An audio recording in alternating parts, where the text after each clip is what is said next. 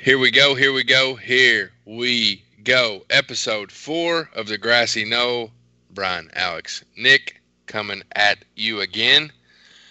Brian was fortunate enough to sit down with Tom Vierheller, biology professor at KCTCS, formerly, to all you homebodies, PCC, only the real will know, in Prestonsburg, Kentucky.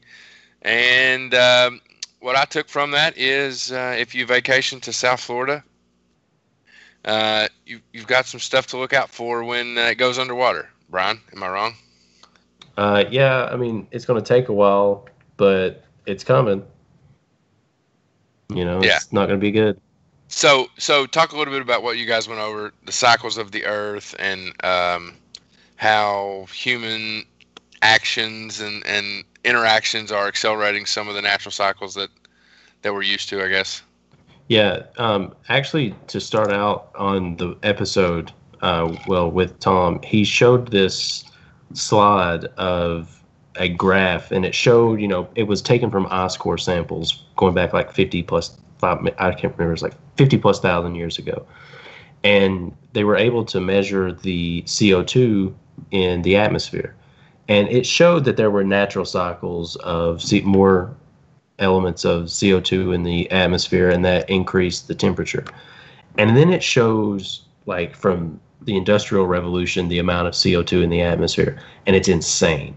Like, it is the most insane it's like if you're looking at the stock market and it's like a big pump and dump when it just goes like straight up. That's what it looks like. And if you kind of relate that to stocks, you'll see it goes straight up and then it just drops. But we're not having that natural drop. We just keep doing it. Accelerating. And he talked a lot about how this is being accelerated through stuff like the palm oil farming and deforestation, that kind of stuff. It's really interesting. He's super smart, and I loved having him on here. We'll have him on again because there was stuff that I thought I should ask after the fact. But yeah, I hope you guys enjoy it. Yeah. Check. Cut. Run it. So what exactly is this case study? Okay, so this topic is under climate change, and this particular slide of Florida is a case study of what would happen with climate change and sea level rise. So a lot of the Earth's water is in the form of ice, whether it's like in Greenland or Antarctica or other glacial ice forms. And then what this one is showing is that southern tip of Florida from Miami through the Everglades, what land areas would be lost and inundated with various levels of ocean rise due to rising temperatures. So how far up actually is that as far as the sea level rise? So there's another slide a little bit later. Okay. So the other graph goes up to about 1 meter. So, we science folks use this metric system. Yeah. So a meter is a little bit over 3 feet. So that these are projections for that kind of, where the blue is all covering there. Yeah. These are projections for like 2100. Oh, wow. But there's evidence right now. So as the folks see the podcast, you could go to like YouTube videos and things like that of like Miami Beach. Yeah. And the way the sea level has risen already, the effects it's having on those communities. Well, I remember seeing stuff about Venice, how Venice now floods like daily. And it didn't do that, until fairly recently. Right. Mm-hmm. Yeah. And so there's a lot of geophysics and things like this that differs, but coastal areas all over the world would be affected. And then, so here, this particular one there in southern Florida and like Miami Beach, but so they've had to re-engineer streets already and make plans. And so what'll happen is streets will flood, but it won't be like rains that we have around here. It'll just be like tidal conditions and things like that. So do you think, since, this is a model for you, like you said, 2100, do you think that it's getting worse since we're seeing things like places already flooding, like Venice and like streets in Miami, stuff like that? Yes. Do you think it's like do you think the models need to be redone with like current, you know, data? Let's go down. Can you go down 2 slides? Yeah. So, so what those are, so you can see that 1.0, that would be the 1 meter mark in 2100. Yeah. And then, so there's different estimates, but right now, like I think the way they've engineered it in Miami, you know, is like 2 inches per decade is what they're trying to, you know, what they're trying to compensate for. Yeah. So you can see, and of course with the coronavirus and science, we've heard a lot of the word models, haven't we, here the last 3 months?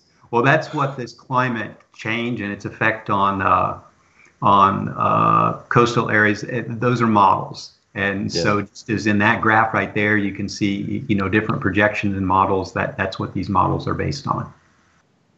So, but there is, you know, there's inundation and flooding. And then one other thing that happens in coastal areas is, especially in Florida with their sandy soil, where they have wells for fresh water. As the sea level rises and you get the seawater coming in, where they have to move their wells because you know they start pumping up saline salt water, what used to be fresh water. So there's I hadn't even thought of that. Yeah, so in addition to the higher water levels and flooding like that, there's all sorts of implications to this, and it all has to do with you know the and you've probably seen pictures before of you know where we came out of the last ice age and how things would have differed, and the ocean levels would have been lower because it would have been ice, and so we've been in a warming period since the last ice age, but then these effects of global warming are now accelerating it. Yeah, and it's pretty clear that we're having an effect on the acceleration. Yeah, I think. I mean, I don't think there's any denying that. I mean, I kind of kid. Every once in a while, you'll hear this thing that it's agreed on by 97% of the scientists, but whoever those other 3% are, I haven't met them. Well, it's like the commercials for toothpaste, like 1 in 10 dentists, or 9 of 10 dentists, recommend this product. Who is the one that doesn't? Yeah, right. Like, what's this guy holding out for? Right. Well, so there is a few in the field. I mean, I've really tried to study this as much as I can, and we'll get to some slides where my actual degree and work is in plant physiology and things like photosynthesis, and so I'm not trained in climate science like this, but I've really tried to study it and integrate it into my classes. And the 3%, when I've looked it up, would include maybe people from other fields. Okay.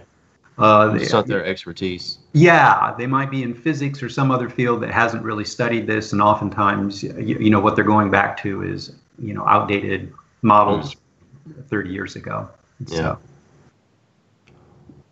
Do you see or have, an opinion on the fact that sometimes like scientists are paid by larger corporations to, not necessarily lie about results, but it's really easy to lie with statistics. I mean, for as good as they are, they're very easy to manipulate. And do you think that that's kind of a problem as to why there is this holdout, especially among like businesses and the government?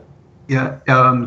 So are you familiar with that Mark Twain quote, since you mentioned that? Or Oh, maybe. I don't know. There's lies, damn lies, and then there's statistics.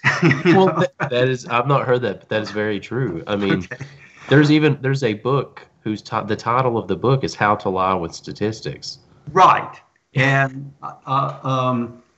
one place this shows up is when you look at, and maybe we'll go through a couple slides here, we can see it, but the years you pick, it would be kind of like the stock market, right? Yeah. So it depends on what date you pick and what date you finish. So, you can pick certain dates and you can work your way around not seeing like temperature rise, and things like that. But I mean, the overwhelming amount, and if, people on the podcast, if they're not familiar with it, the topic that you just mentioned right here, go Google or YouTubes and things like that of the tobacco industry, for example, in terms of, who is paid to do what. The other thing I have found, though, is if you look up these days, the websites for energy companies, I mean, they will recognize climate change. Mm-hmm. So I don't know, I'm not really satisfied in terms of what they're doing about it in terms of its impact. But they will recognize it in terms of like their mission statements and things like that. Yeah, I've seen that a lot of these places, like the big people, Exxon, Halliburton, these kind of guys are hiring and looking towards, changing everything into like a more green, centric thing. But they're still, they're still drilling the oil and everything. So they're talking about it, but they're pushing it further back. And, my worry, and you can tell me if this is crazy or not because you're way smarter and have studied it way more than me. I think it's going to be, or we're sort of on a precipice as to where it's going to be too late for these big companies to actually do something about it. And it's going to be so hard to steer the course to a manageable level. Right. And that is a big debate right now in the field in terms of like what that tipping point would be. The news this summer is not good at all, actually, from the Arctic, that they're having record temperatures. And this is something that the folks can look up too on the podcast in terms of the record temperatures they're having in the Arctic and the melting and the tundra melting. And then there's another greenhouse gas. So we haven't mentioned that. The main greenhouse gas I was referring to here has been carbon dioxide so far in terms of fossil fuels. But methane is another. Well, isn't that the big fear about places in Russia? The methane permafrost exactly releasing, yeah. Mm-hmm. And that's happening this summer. Mm-hmm. So you can kind of tell me if this is wrong, but does it kind of seem like larger cities are producing so much and it's affecting the continents, and the continents heating up, like, and releasing things like methane from permafrost, stuff like that? That's what's really harming the Arctic. Yes, because the temperature changes are not uniform. Yeah. So what's happening is the Arctic and Antarctic regions are having higher temperature warming increases, and that's more critical because that's where the great ice melts are, or ice particles. So it's not. That's going to raise the sea level. Yes, that's right.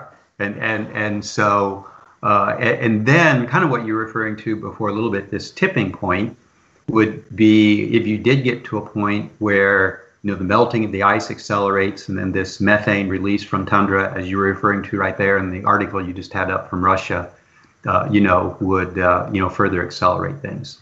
Mm. So we hope so that's actually in one of the debates. Now, doing something about it, is in two levels. In terms of how many of these greenhouse gases we're putting in the atmosphere. And then there's an area that I'm not as familiar with at all, but kind of geoengineering or engineering our way out. One is to try to come up with methods to take carbon dioxide back out of the atmosphere and store it. And the other one, ever hear this about releasing particles into the upper atmosphere to reflect away the Earth? Yeah. It's not, Yeah. Mm-hmm. Yeah, weren't they like talking about using gold? Is that it was different nanoparticles? Yeah. Mm-hmm. Yeah, I didn't know about gold, but I just knew. I'm thinking there was gold involved in some way. Mm-hmm. Now, if you go down, I wanted to show you this. Go down a couple slides. The guy there with the ice core, and then the next one up. 5. Yeah, this one's fun. Yep. So this is the data that I always go to. So this carbon dioxide, which is from using fossil fuels, so coal, oil, and natural gas. And so this data, as you can see, it goes back 800,000 years. And this is one of these fantastic parts of science, that they've come up with methods where you could study the Earth's atmosphere going back 800,000 years, is what this graph is showing. So the red is the carbon dioxide concentration, and then you can see the blue is the temperature. Yeah. And you can just see how those correlate together, and you can see the Earth has natural cycles. So, ice ages and then warming periods, and ice ages and warming periods, and you can see it's related to this carbon dioxide concentration in the atmosphere. Yeah, you really can. You get all the way over to the right, so that 0 is like this date now. Yeah. See how that red line just spikes. Yeah, skyrockets. Yep, it skyrockets, and that's where we're at right now. So since the beginning of the Industrial Revolution, a lot of it would have been the development of the steam engine and burning coal and that part of industry. So when I was a boy going to college, why about at that point was so. For over 100 years, there have been scientists which could look at physics and chemistry, and they could say that this carbon dioxide molecule is a powerful molecule to trap heat energy in the atmosphere. Yes. That's been known for well over 100 years. So then when I was going to college, though, everyone knew about these cycles and this carbon dioxide being released, and there was a couple thoughts, though. One, that the carbon dioxide may be released at a high rate, but it would be absorbed by the oceans, so it wouldn't be in the atmosphere. And another one was, and we do know this is true, that the higher the carbon dioxide level, the faster the plant growth. And plants through photosynthesis would take up the carbon dioxide. I was actually going to ask you about that. Mm-hmm. But it's turned out that we humans, and we're doing great things with this, or we've done great things, right, in terms of modern civilization. And I'm talking to you on the computer and using electricity and things like that. Yeah, we've done fantastic things in terms of humans and modern societies and everything. But we've put carbon dioxide in the atmosphere much, much faster than the plants could ever take it up. And then there's a whole other pollution problem with the oceans taking up carbon dioxide, because it develops into the form of a acid in the oceans. Yeah. Well, doesn't it lose oxygen and kills, tons of fish? Yeah. So there's two parts to that. One, the oceans have become more acidic, and especially corals. Have you heard about coral bleaching? No. It's the death of corals.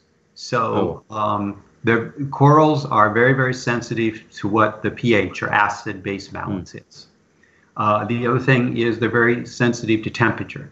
So this coral bleaching is where you think about, have you ever got to go like scuba dive or snorkeling and stuff? Yeah. Or if we haven't, we've all got to see pick there. Yeah. Right.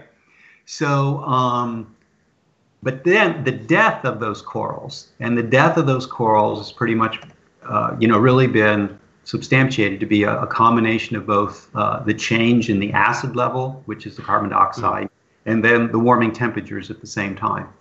And the coral reefs are such a home for a diverse group of sea life. That's absolutely. Mm-hmm. Mm-hmm. Yeah. So that was like when I was in college. But by now, we've got all this data, like the end of that graph, to show that these carbon dioxide levels are, at insane levels. Yep. That's insane. Yeah, they just don't show up in the fossil record, and they just don't show up with anything except, and so so that number on the side is parts per million. Yeah. So it's 250, 300. So 400 parts per million, like where we're at right now, that's like 0.04%. But carbon dioxide, it's just the physics and the chemistry of it. It just does this wonderful, just this really extreme job of capturing heat energy. Yeah. And so it just traps everything in. Yes. And it stays in the atmosphere for a long time. So this cycle of plants taking up carbon dioxide, or this cycle of the carbon dioxide being absorbed by the oceans, is a very slow process. So, we could do things to stop today, and it's going to take decades and generations for anything to be balanced because of that time period. And there's so much energy in there. So, I used my car today. Did you use your car? I did, yeah. Okay. So, I'll raise my hand. I emitted these carbon dioxide molecules in the atmosphere. Well, that's in the gasoline, right? Yeah. And so this is some chemistry, but if you think of that carbon dioxide with that C on there, that's what was used to get my car down the highway. Well, if you or I would run out of gas, how many miles per gallon does your car get? Oh, not much. It's the Jeep Cherokee. I get like 14, 15. Oh, okay. It's not great. Well, that's all right, though. So what if you ran out of gas and you had to get out and push that car for those 15 miles, right? Yeah. This gasoline, it's really a marvelous molecule, right? That are in there in terms of how much energy can be released. Yeah, that's true. So if you think about, putting a gallon of gasoline in your Cherokee, but then, if you really had to do that energy to push that thing, how much work that would be. Well, the amount of energy that is trapped in the atmosphere is somewhere between 1,000 and 100,000 times greater than the energy you get out of it into your vehicle. That what I'm saying here is, that CO2 is so effective in terms of holding on to the sun's energy into the atmosphere. It's like 1,000 to 100,000 times greater than the energy released when you use the gasoline. So even though it's, this parts per million business, and we went from 280 parts per million to 400 parts per million, what's the big deal? It's a big deal because of the effectiveness of the element. That element, that compound is just really effective at holding it in. And if you go down a couple more slides, I'll since you were asking about that one. The one there with there's a curve there. It says number 8. That one right there. Yep. Okay. So this is. Have you ever seen this one, you guys? No. All right. So this is the really famous one. Okay. And it goes right to the point. So I'm gonna give up my age here a little bit. See how it starts there at 1958. Yeah. So a year before I was born, there was a scientist by the name of Keeling, and he went out to Hawaii. And he went out to Hawaii to measure carbon dioxide levels in the atmosphere. And he went to Hawaii. If I had my choice, I'd go do research in Hawaii. Yeah, that wouldn't be bad. That would be nice. Greenland, Siberia, or Antarctic. He goes off to Hawaii. And he did go out to Hawaii, though, because it was out there in the middle of the Pacific, and he wanted to measure carbon dioxide, so he wanted to get away from, human influences. Well, if you look at that, the red line on there, see how it goes up and down and up and down? Yeah. And you look, it's every year. And that's because here in the northern hemisphere, like right here in Kentucky, going back to your other question or point that you made, we have all the forests are green, the plants are taken off, right? Yeah. So taking up carbon dioxide out of the atmosphere. So in the summer months, that line goes down because the plants take the carbon dioxide out. But then in the winter, the leaves come off, the trees aren't green, the line goes back up. So it has that, up and down for each year. But you can clearly see what's happened since 1958 up until, this goes up to 2018. It's seasonal. That's why it's got the line going up and down, and that would be photosynthesis. And if you were in the southern hemisphere, it would be just the reciprocal of that, obviously, because they have, reciprocal seasons.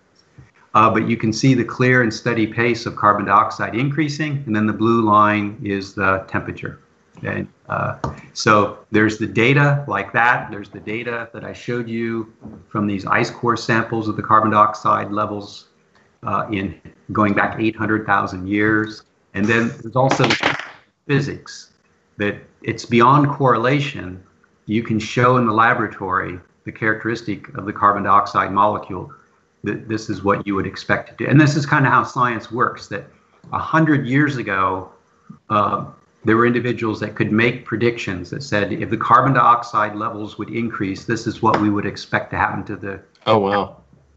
Yeah, and the carbon dioxide levels have increased. And what's happened to the temperature? Has it been their predictions? Are they accurate? Oh, they're really good. It's Wow. it's Cool. really amazing. Yeah. So there is high levels of correlation. Yep, between the two, and So- that's that area of like predictive science. Yeah. Yeah. So one question I have for you, Mm-hmm. you talked about how plant life, especially here, has been doing well. Could the fact that we're so big on deforestation, and especially like these big forests like the Amazon, is that also speeding up this whole process? Yes. Yeah. And so here, in South America, Yeah. where there's been tremendous, so over decades there's been destruction, but then if you followed the news, there's been accelerated destruction. Well, with the palm oil and stuff like that So has been palm oil awful. from Southeast Asia, that's Yeah, right. It's been devastating. Yep, the palm oil from Southeast Asia to the Amazon rainforest in South America. So you can think about that. There's there's the greatest terrestrial place on Earth to take up carbon dioxide, And we're destroying it. and we're destroying it. So we're releasing carbon dioxide and then destroying the plant life that could Absorb it. Yeah. that takes it up. Yep. So another question I have for you, is there any fear from scientists as to like viruses that could be, because we're dealing with viruses right now. Yep. So viruses within ice that could be melting into the ocean, stuff like that. Is that a kind of a fear? I don't think of that, but I will. But there is a fear in terms of viruses with this climate change and warming patterns. Yeah. So for example, organisms that spread potential viruses or other types of diseases like mosquitoes. So the mosquito species that would be found in more tropical or subtropical areas, as there's global warming, those type of vectors of virus or other types of diseases can, further spread into other areas. So the main fear about, I guess we can use the word fear, or the main concern about the disease would be various types of vectors like mosquitoes and various kinds of other, insects that expand, and have greater effects on human impact. Yep. Mm-hmm. Yeah, that would be terrifying.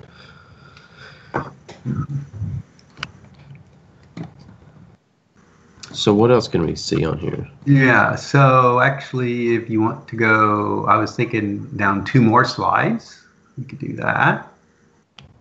So this one, we've already looked at the carbon dioxide, but then here's 2 others. There's methane, and then you mentioned that in terms of like from Siberia and places with the warming temperature where the methane's being released, and that would be this snowball cascading effect. Yeah.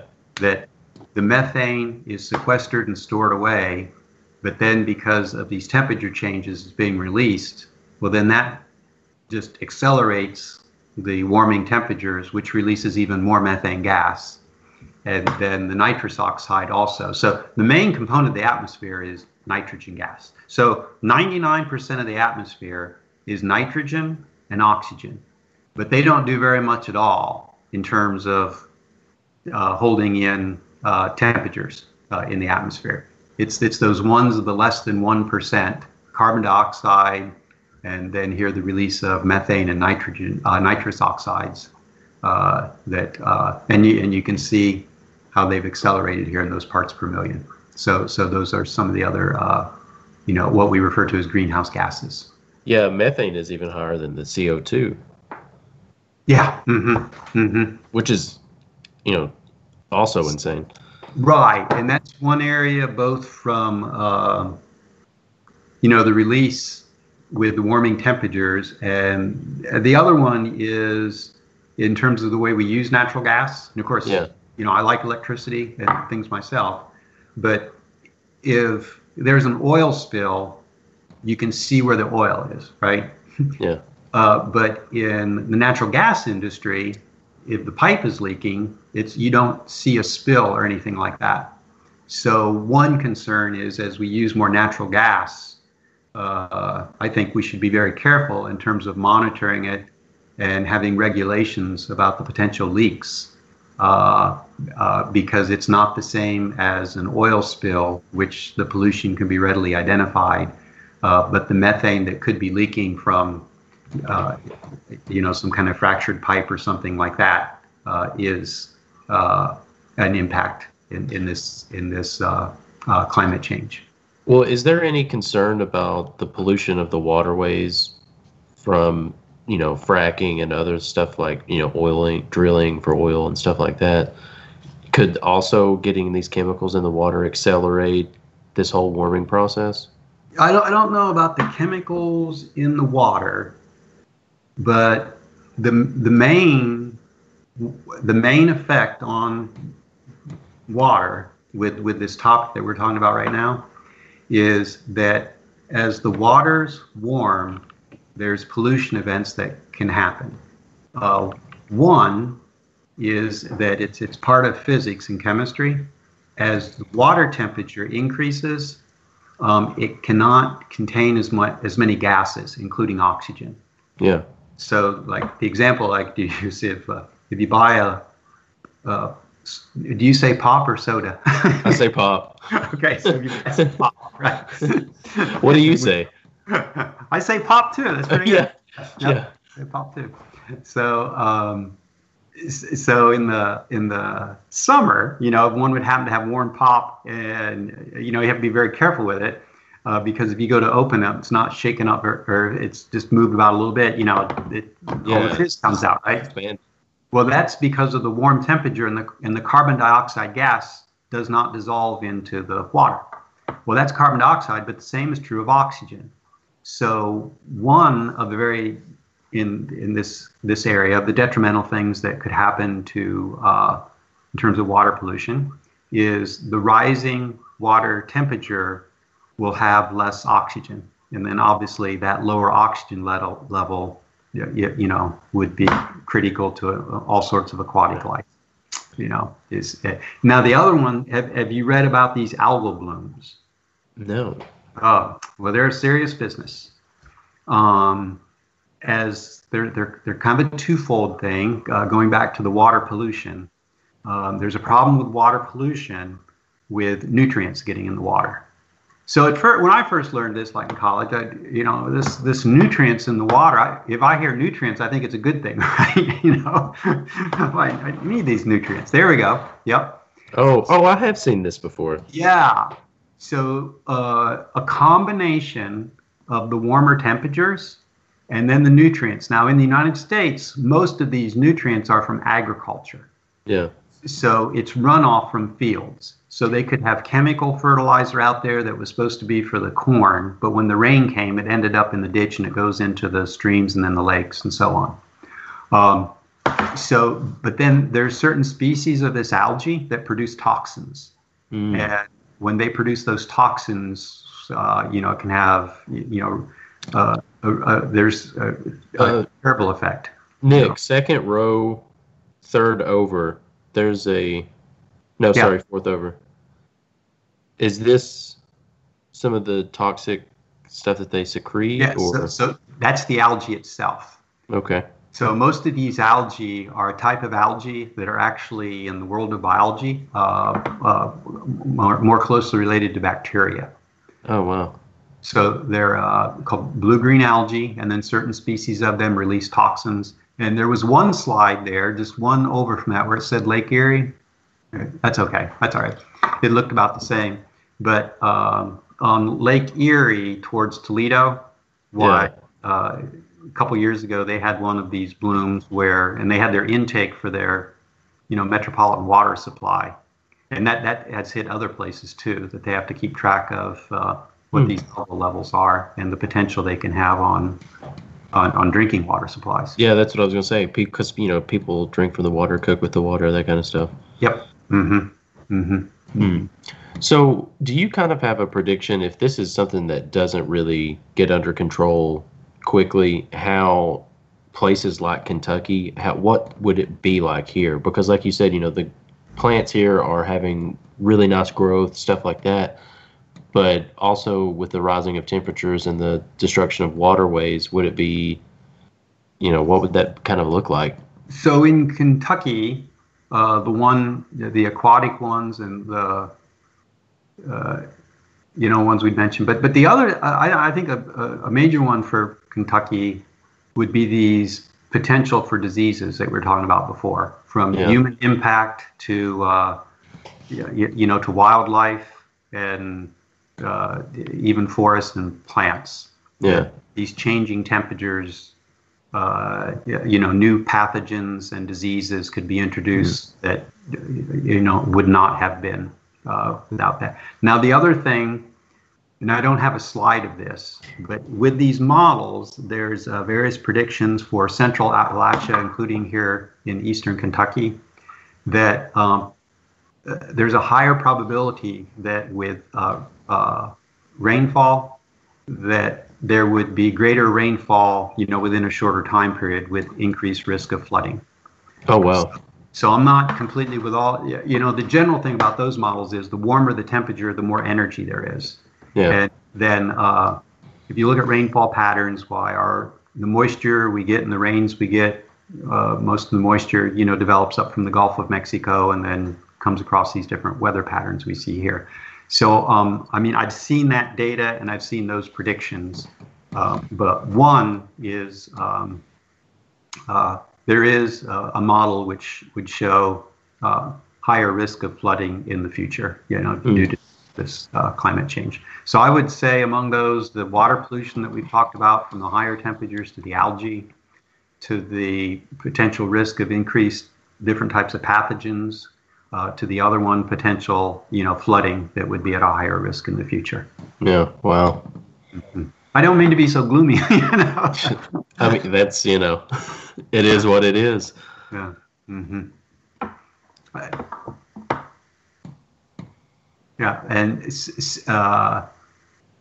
so, and now if there is one, there's lots of things to do, and I got a slide later, but with the slide that you just put up with surface mining, the efforts to reforest these mountaintop mine areas, so that is important.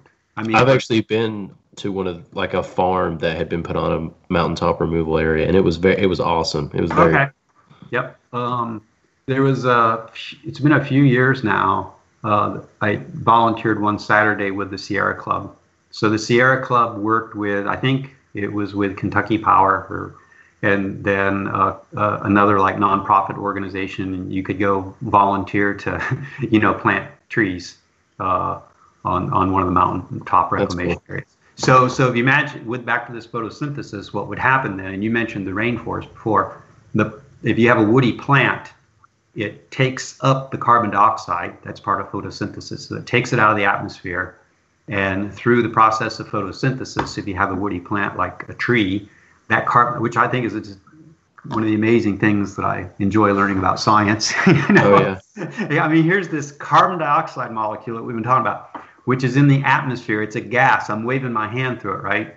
Yeah. And this plant, like an oak tree, has this photosynthetic capacity to take this gaseous carbon dioxide, take it up through the leaf, use the energy of the sun, and turn it into wood. Yeah. And so once a tree takes it out of the atmosphere and it's in wood, that's that planting a tree, and whether it's the forest on the mountaintops here in Kentucky, or trying to look at the palm oil that you discussed before in Southeast Asia, or the destruction of these rainforests in the Amazon, when they can go back into forested habitat, that is a mechanism to, get carbon dioxide out of the atmosphere. And it's also, those forests are habitat for living things. Yeah, exactly. And the root structures are a mechanism to avoid flooding. And so, with all this, why planting trees, Mm-hmm. Hmm. Yeah. So if you want to go down, I think it was this one here. Yeah. We've kind of discussed. If you want to go down to the last two slides, I'll show you my house. Oh, wow. So that's our house, and those are solar panels. And there's two sets on the far roof right there, the bigger panel system. Yeah. That's the photovoltaic system. So that's the solar panels that you hear a lot about, that they can take the energy of the sun and they can move electrons around and change it into electricity.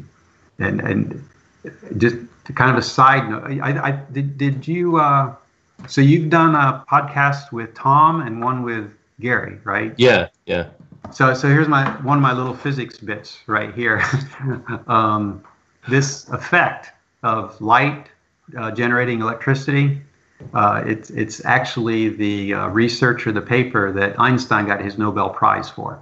Oh, wow. So the science of this turning the sun into electricity goes back to the early discoveries of Einstein. Wow. So but then engineering and science has made these solar panels much more effective. So that panel goes into the grid. So I don't have batteries at my house. So have you studied the Elon Musk and his Powerwall? I was actually going to ask you if this was similar to like Solar City, how he's got the solar panels that he has in the batteries, and right, because he has like a tile thing. It's called like Solar City, something like that. Yeah. Mm-hmm. Is this what he's using on that? So, and then what he's introduced is, I think the battery is called a Powerwall. Yeah. Right? So what the long-term vision is that those solar panels could become effective enough, and everybody in the world of solar and alternative energy is looking for a better battery, a better way to store things, right? So that there you go. And that with that system, you would be off the grid. With that system, you would have your solar panels, and you could store that energy in the Powerwall. And so here in Eastern Kentucky, it's going to be kind of tough, because where that house sits by about even now, at the end of June and the beginning of July, by about 3:30 in the afternoon, you know how it is around here in these hills. The sun's going over the mountain, right? Yeah, and it's. But still, I tell people though that even a house like that in Eastern Kentucky, how effective the solar panels are. So you can I was going to ask how much of your how much of your power is from your panels. So that panel, what I get in electricity is about 3,000 kilowatt hours per year. Okay, so my house uses about 12,000. So that's awesome.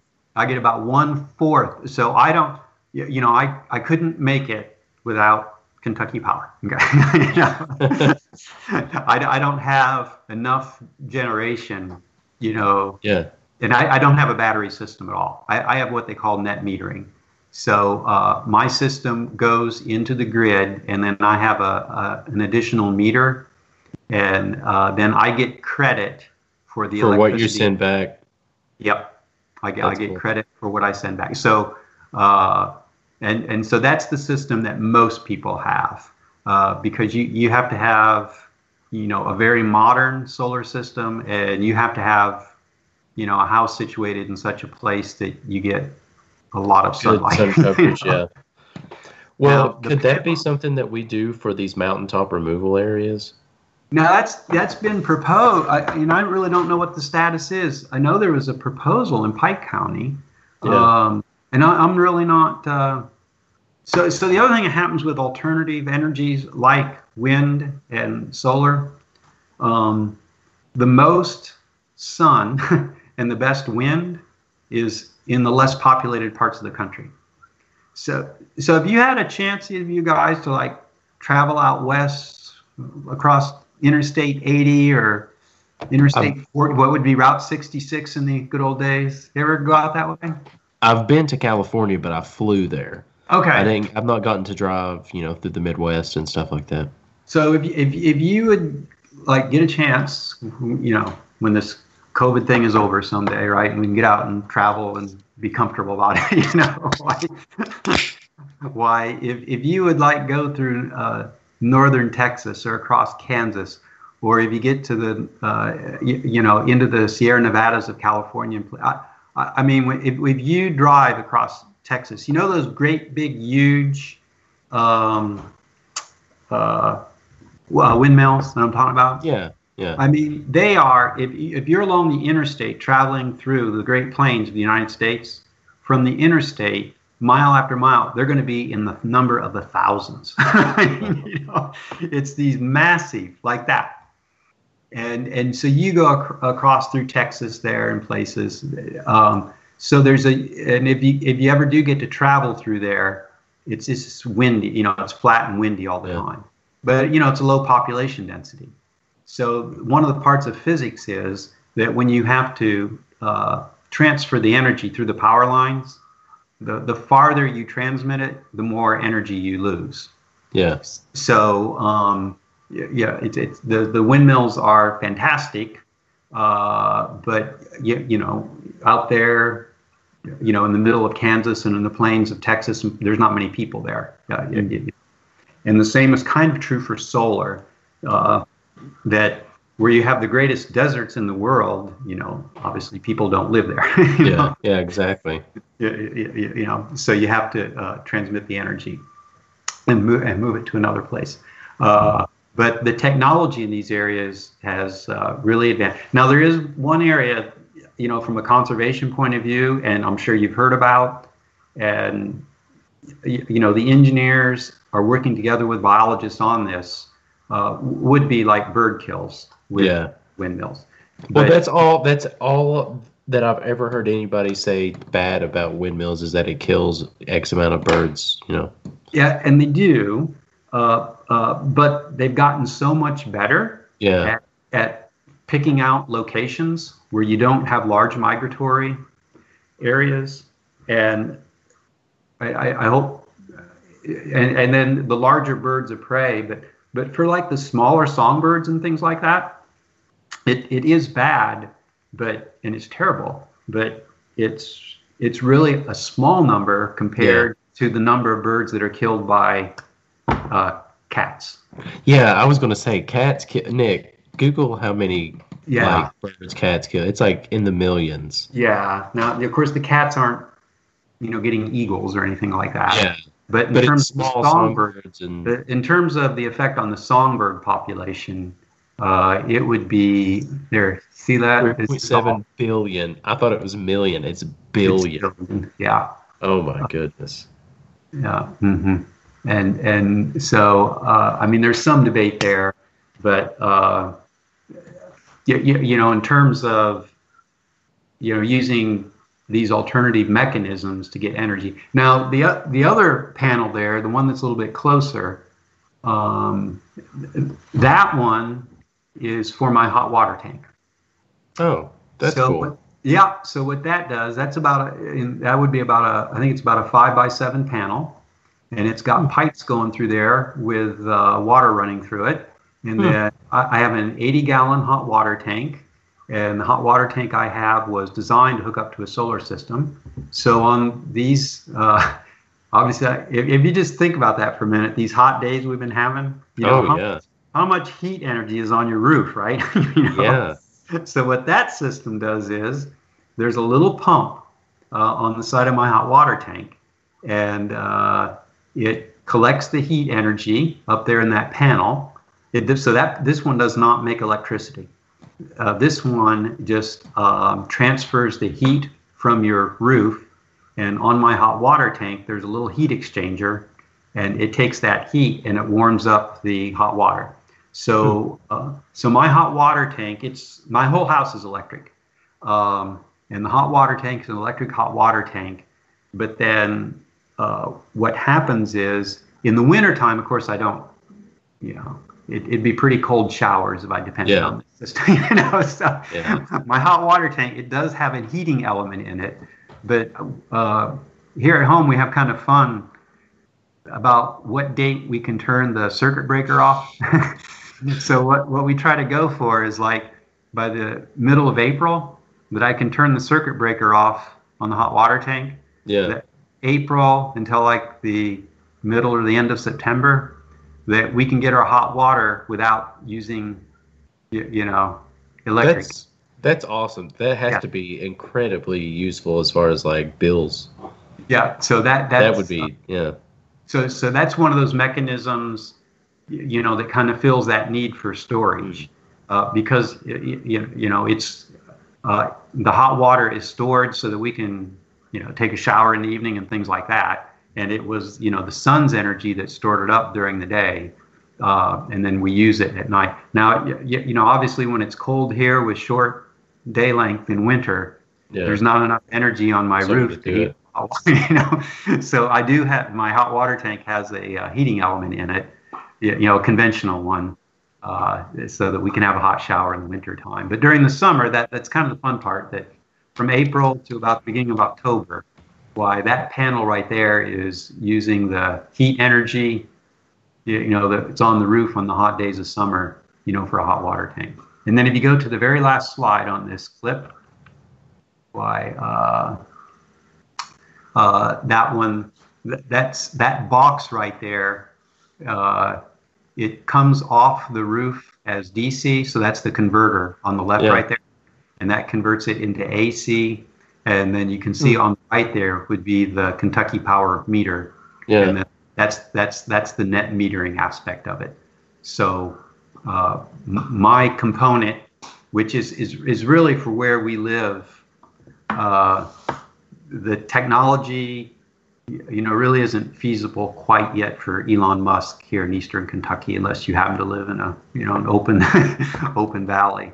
To get enough electricity to get through the night, or cold winter nights, or using air conditioning on hot summer days, for that battery to last you through you could be off the grid. But that's kind of an interesting economical, political point.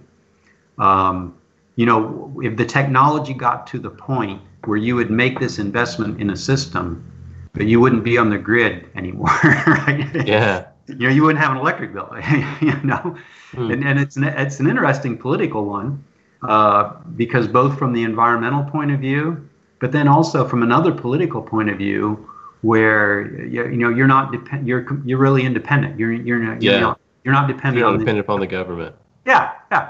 And it's the government regulations in terms of the electric company, but there's kind of a thought in the future. How many people would go to that system? If you could have your own system and not worry about, and then you wouldn't worry about lines going down in ice storms either. Exactly. Yeah. Yeah. Mm-hmm. Well, I mean, that would definitely be something that I would do. Mm-hmm. Mm-hmm.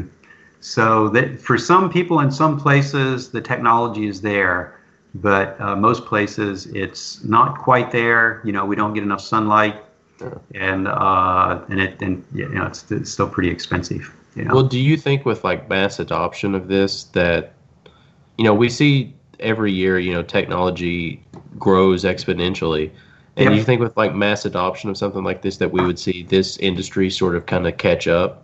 I do, and here is the example I think of sometimes. Again, when I was a boy going to school, this calculator that didn't do too many things, right? Okay, cost like $100 or something, right? And so in the world of, you've seen it like with just new cell phones coming out and computers and things like that. What happens in the world? So this alternative energy stuff is like a technology field. So it's I see it much different. It definitely is. Yeah, I see it as so much different from ExxonMobil and natural gas companies and things like that. It is different. Tech. And what happens with tech over time at a very fast rate is you get more for less money, right? Yeah. And that's what I see. And that there'll be a technology to make it more efficient, and the cost will continue to come down. So just like it did when the calculators came out like that when I was in junior high or something like that, and just to watch them advance. And then I was going to graduate school when PCs were first coming out and that sort of thing, and it would just be the students didn't have them, So yes, I do see it. And the reason I think that is because I see it more as a technology than a traditional energy company.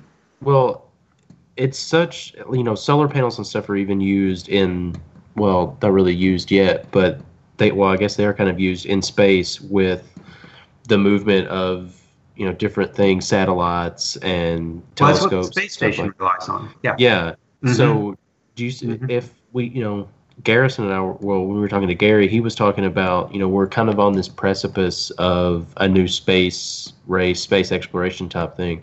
And do you think maybe as that grows, that technology will help increase the technology for batteries and solar panels, stuff like that? Yeah, now this is a little bit outside of my field. Yeah. But I do. Yeah. Because, for that type of research and engineering that goes into that is where they find those efficiencies, right? Yeah. So I very much think the type of things they discover and learn from the efficiencies of using those solar panels for that type of advanced technology works its way, down to us, into a house in eastern Kentucky, like the picture we're looking at, That's very cool. And so what do you want to do anything about? I'm fine, but do you want to? Oh, we'll go as long as you want. So you want to do a little bit of water before we sign off? Okay, so if you want to go to the other set of slides. So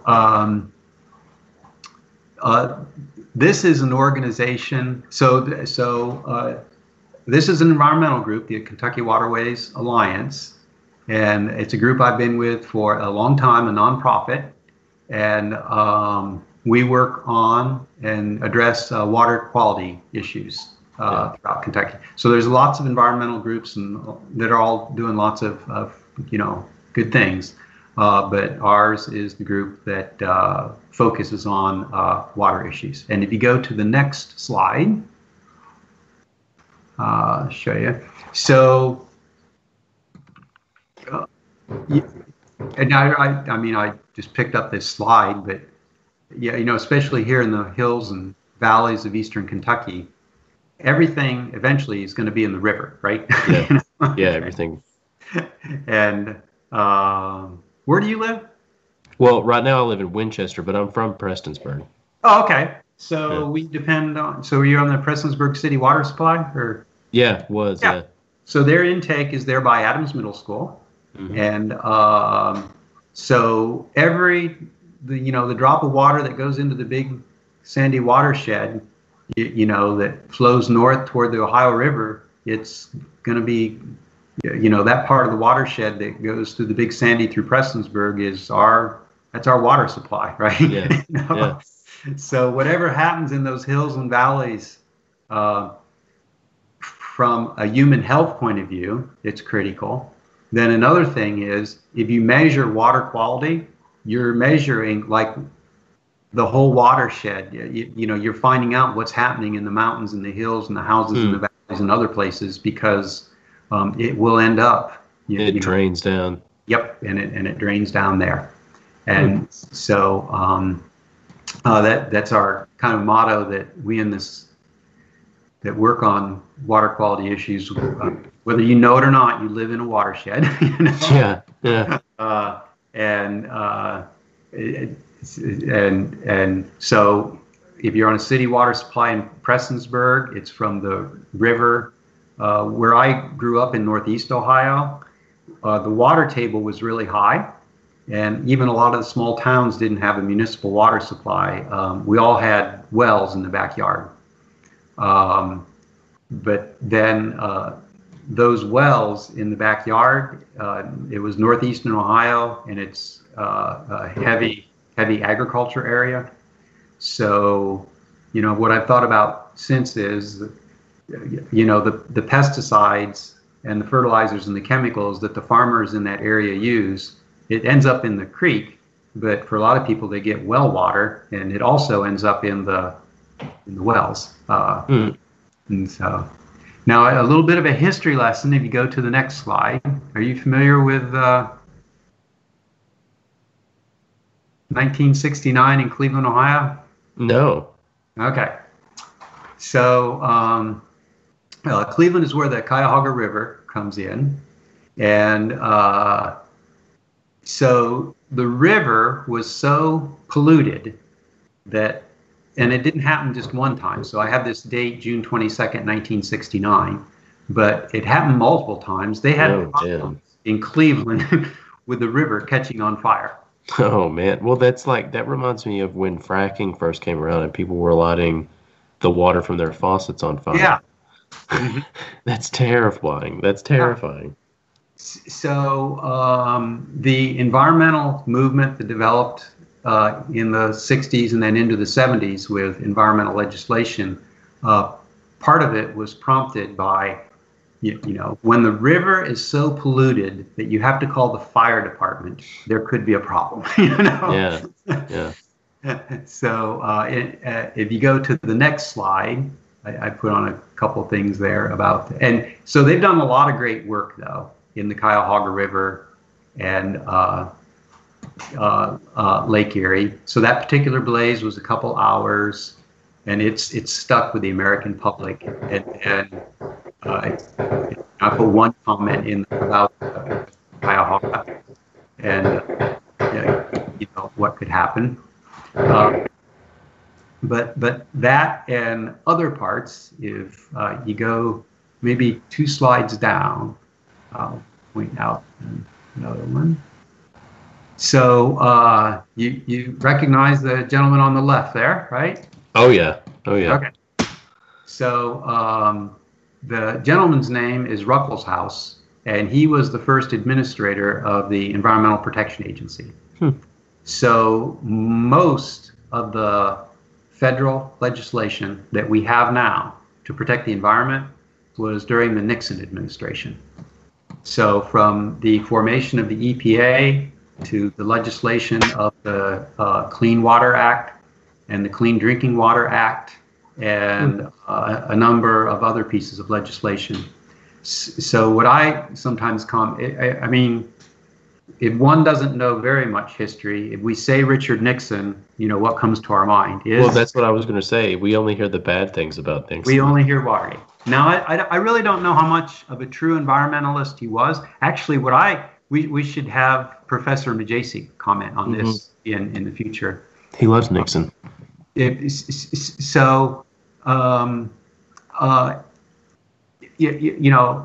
It kind of tells us about the time that you could have a Republican president, Richard Nixon, who was very much also a foreign policy and, with the Vietnam War and things like that going on, that he would address these environmental issues. Yeah. And I think what it speaks to is that there was such an environmental movement at that time, and there was so much going on in the general public in terms of their concern about, what have we done when the river catches on fire? Yeah. That there would be the kind of legislation that there is with the Environmental Protection Agency and the legislation. So I kid sometimes. The other great movement in the environmental movement was Teddy Roosevelt. I love Teddy's my guy. Okay. So Teddy, great public land. He's public national parks. That's my guy. Yep. So most people like Professor Majacek, professors to other people, and like you just said, he's your guy.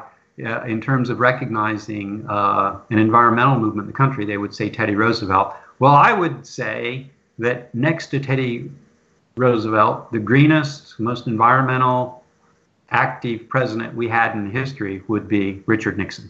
That's so crazy. Yeah, because that legislation and that movement was, during his presidency.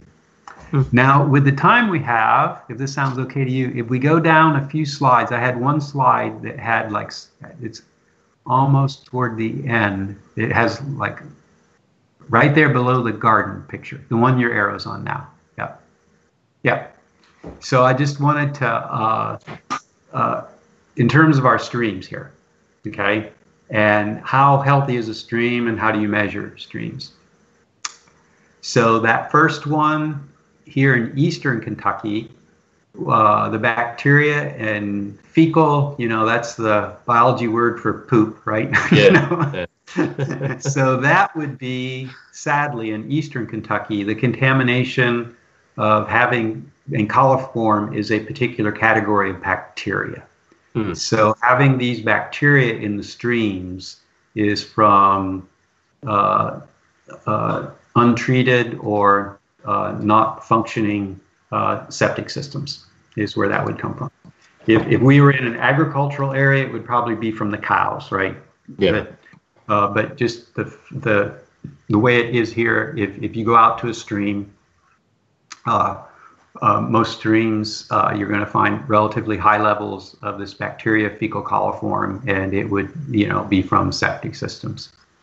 The dissolved oxygen, that's the one I was talking to you about before. Yeah. That goes down when the temperature goes up.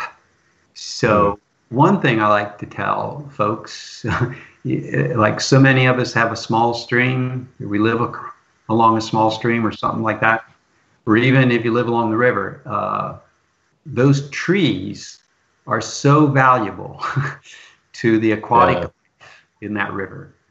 I mean, there's lots of reasons why, but one is on these hot, sunny days, they provide cooling, right? Yeah, it's like the shade. It's in the shade, and that cooler temperature with the higher oxygen level is critical to, having a healthy stream that you could have. So, and then the next one, there's been a lot of work done in the years, but pH, and in our area, most of that, was from mining activities. Yeah. So the mines would release different kinds of minerals that would make for, it's referred to as acid mine drainage. So, but there's been a lot of work done there. Now, the conductivity is what it sounds like. So there's all sorts of things you can measure in a stream, but there's one that's been found to be like, it's like a lot of things. If you had one number that could explain lots of things, that would be something nice to work with. And this conductivity is what it sounds like, how well an electric current moves through the water. And there's a little device to measure this quite easily. And what it really amounts to is, the more pollution there is from different sources, the conductivity is higher. I bet you've seen this on those TV commercials. Have you seen like Zero Water? Yeah. Yeah. So that would be, they've removed all the minerals in their filtering system.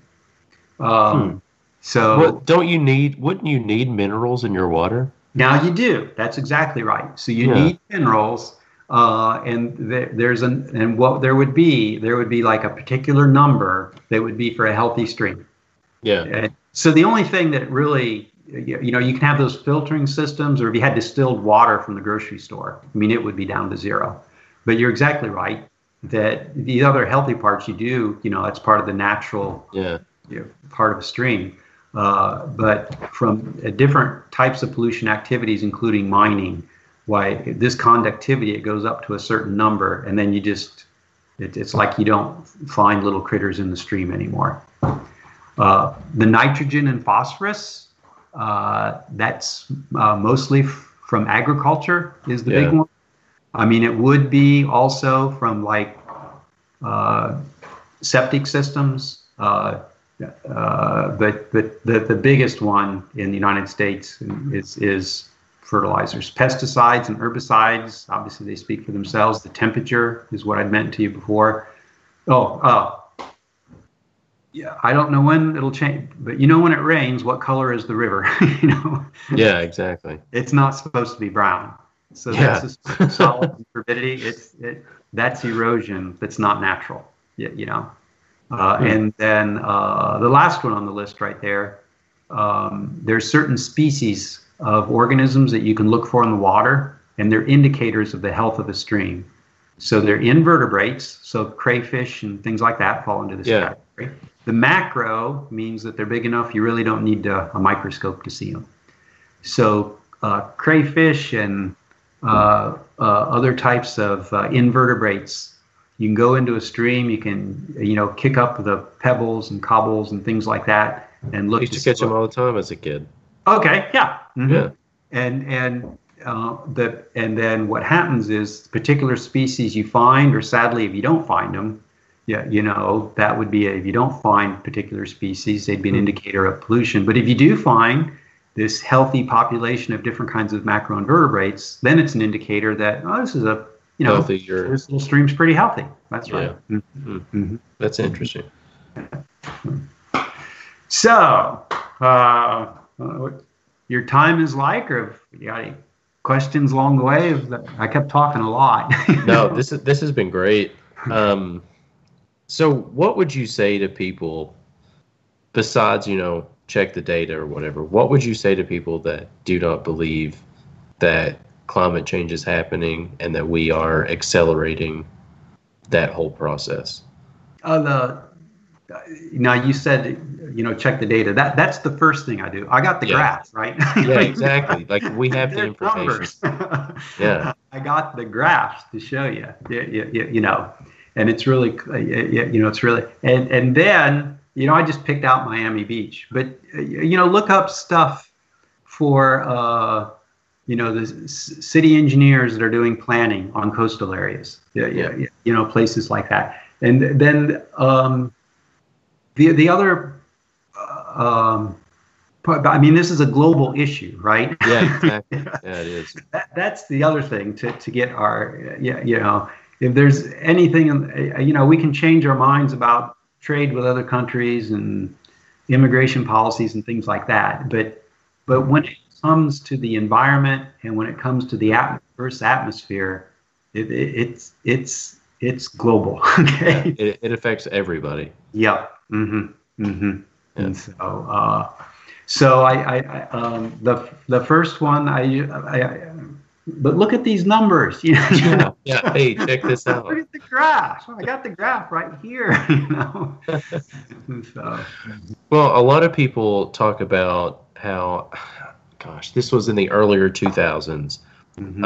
I believe it was 2001 when Al Gore, after he lost the presidential race, and he started his environmental work, and he made the movie, and he was talking about how Florida would be underwater. And we've passed that point, and people always bring that up. And that's what I was kind of getting at earlier. As we get in more data, do you think that these models and stuff need to be redone with current data? Yeah, and they constantly are. Yeah. So I'm glad you brought that point up because that's the way science works. Yeah, exactly. You put an idea and then...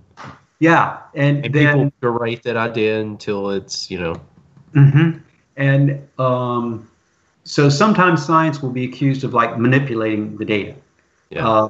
But what one does with the data, is work to make it more meaningful or do experiments, in different directions. So that's right. In terms of I know. Well, I'll tell you one in the environmental movement. Do you ever hear of a book called The Population Bomb? No. So there's a Stanford biologist, and I think it was about 1968. And it was part of this environmental movement. Of course, Nixon was elected in 1968. Yeah. But during that 60s, he wrote this book called The Population Bomb.